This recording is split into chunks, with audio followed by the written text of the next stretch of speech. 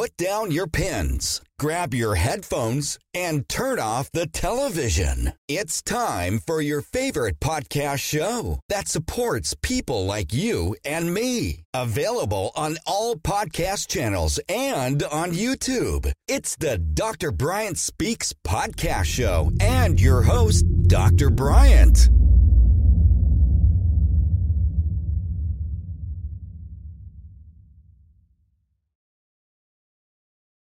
One of the things about paying attention is to never assume that the person is not the type. Do not ever box your mental thought in assuming that person is not the type. Don't do that. Anybody can be the type. As a ranger, if you know anything about us rangers, we're special ops. We're, categorized among the best, the elite. And you can imagine with that, there's a lot of ego because we're trained, we're weapons. We are literally going into some of the most intense situations, either through training or actual combat. And the circumstances that surround us, you got to be a certain type of person to perform. And that chip on your shoulder, that ego is what keeps you pushing and pushing and pushing. So you don't think that somebody of that nature would consider suicide, especially when you don't even understand what it really is about. Because when I go back 10 years ago and try to understand how I perceived suicide, I'm almost positive that I looked at it as a weakness. So I'm going to take the weakness of how I novicely understood it, and I would never associate it to a ranger because, again, that's not something that we are considered to be. Weak. But again, you do not know who is the type. So we have to pay attention to the warnings. There are a lot of them. And I am so sorry that you would have to have the burden to always pay attention, to identify, to protect your loved ones, your family, your friends. But we're going to break it down a little bit to make it a little easier. But there's still quite a bit to focus on. Severe sadness, moodiness, hopelessness, sleep problems. These are all things somebody might be going through. Withdrawals, changes in personality. Some of these things you guys will be able to identify with, but if you know that person, then you can pick up on it. It's just a matter of associating it to what could be.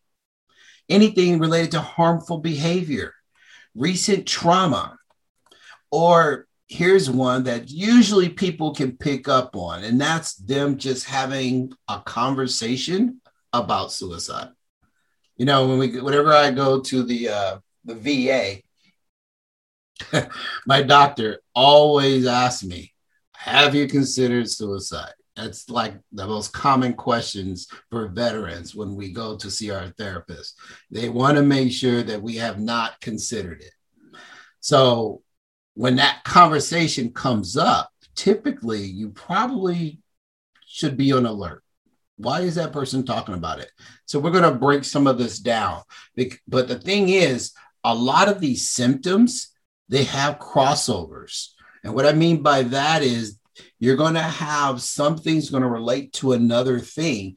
And all the more important for you to really pay attention. Again, I say that phrase, pay attention. So I mentioned sadness. Well, we all are people, right? We already talked about that. That's our common denominator. We're human beings.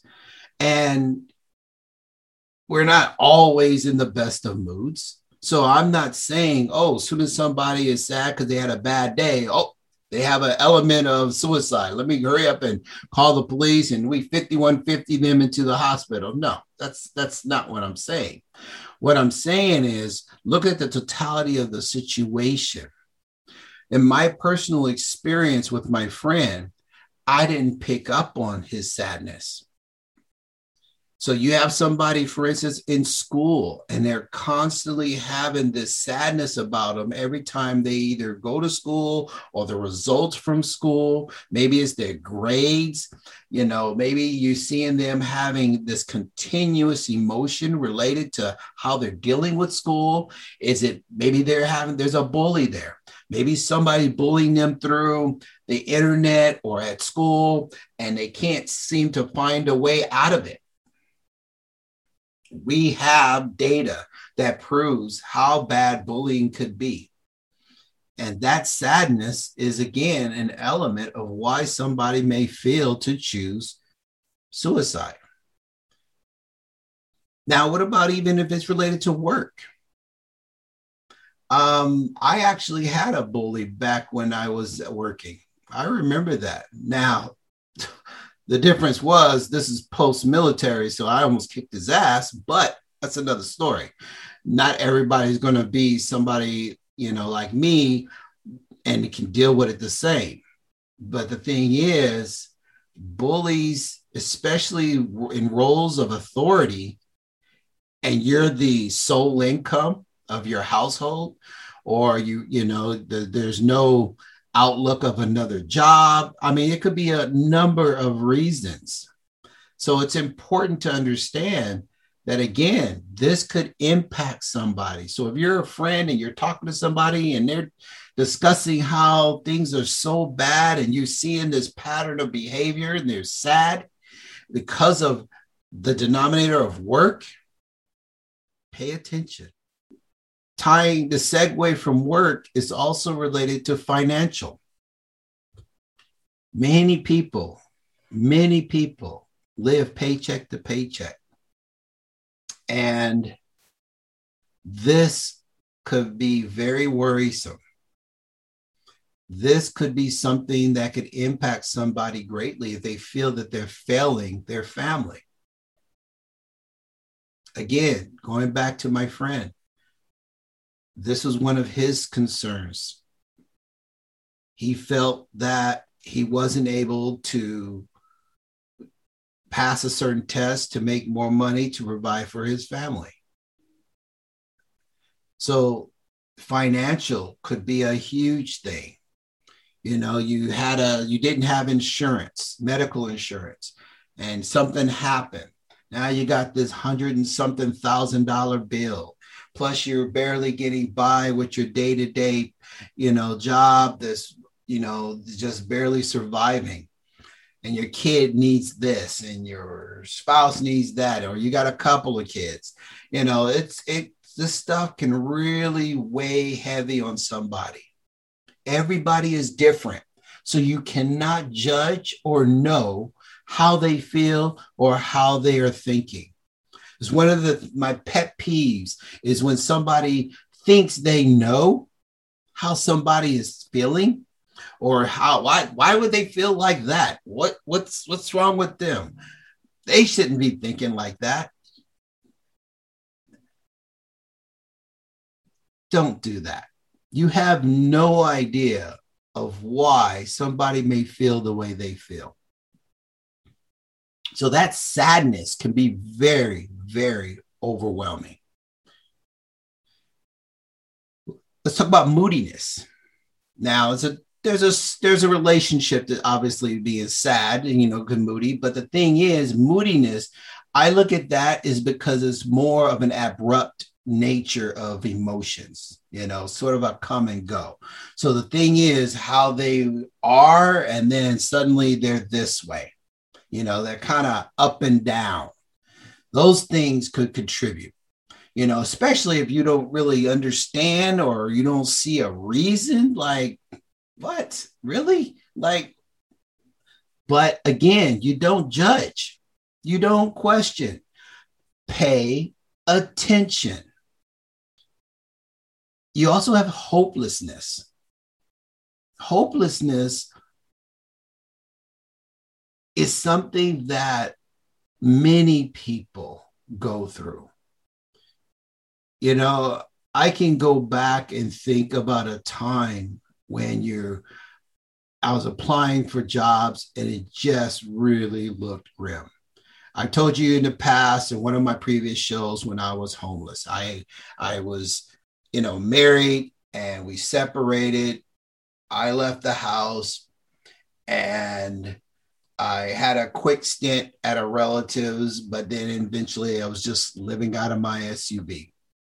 And I was still teaching and I'm still, a doctorate student.